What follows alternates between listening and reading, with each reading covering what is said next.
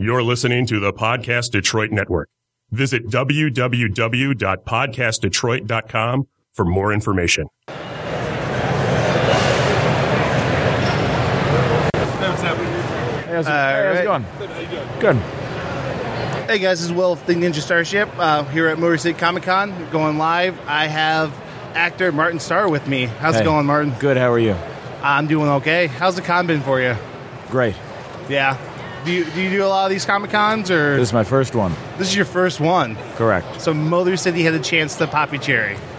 Yeah, I mean, not quite how I wanted to think about it, but it's too late now. Sorry about that, man. So was this what you thought it would be like, or I don't know what I thought it would be like, but it is what it is. have you ever attended any of these as a fan before, growing up? Or Yeah, I've been to San Diego Comic-Con a number of times, and I've done panels and things at that, but never what I'm doing here. never been at that booth, just signing autographs, taking photos. Yes. I mean, so have all the fans been pretty cool with you, or have you had Everyone's any? been very nice. Yeah. Yeah. It's been great. That's awesome, dude. No, I'm just sorry. I'm just glad that this was your first con. Like, it's kind of an honor for Motor City to have you as this being your first con with them. It's my honor.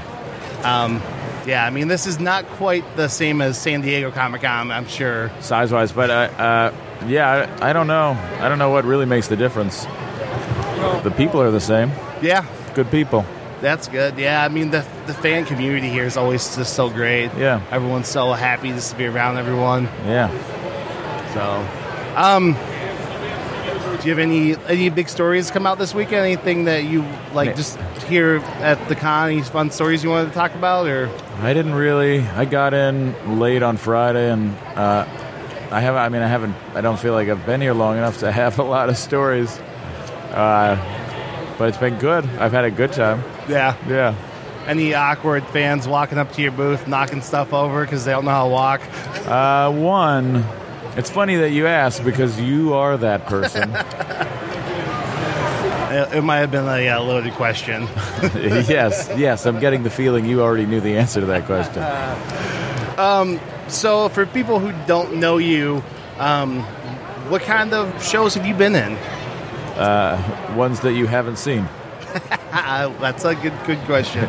Yeah. I mean, so I first was introduced to your work during Freaks and Geeks when you were pretty young when you started that show, and now 7 years old. And now I'm still watching you on Silicon Valley, which is a great show on HBO. Yeah. We're having fun. I'm still working. I feel great. Yeah. Do you got any of the other upcoming projects you can talk about, or are you kind of just focusing on that show? Spider-Man comes out July 7th, and I have a part in that.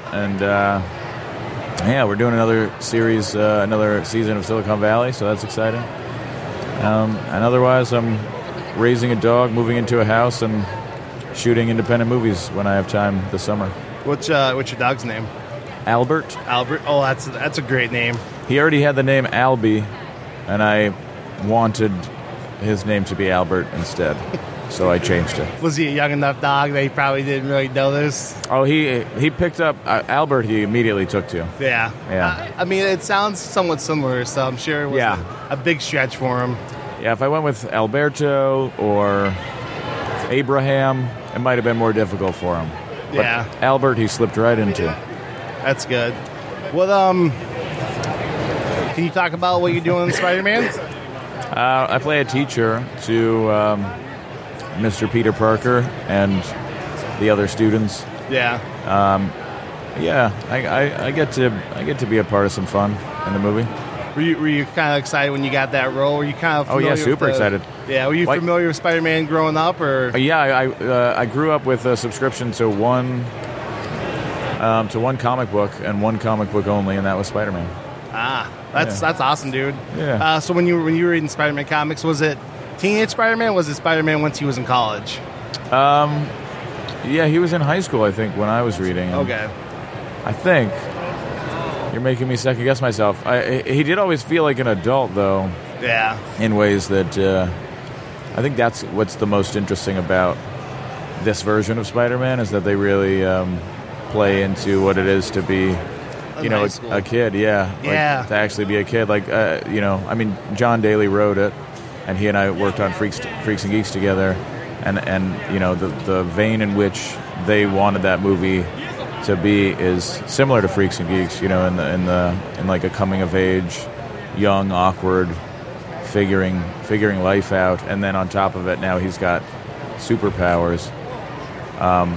So instead of like the confident side of things, to really explore the other side of things, and I think it's an interesting concept to try and go into that with. I can't talk about any details, but in general, the desire to really like make it feel like a John Hughes movie is awesome. Yeah, I mean, I was a little like when I first saw they were doing it, I was kind of bummed because to me, like when I was really reading Spider-Man comics, it was when he was a little older in life, mid-20s.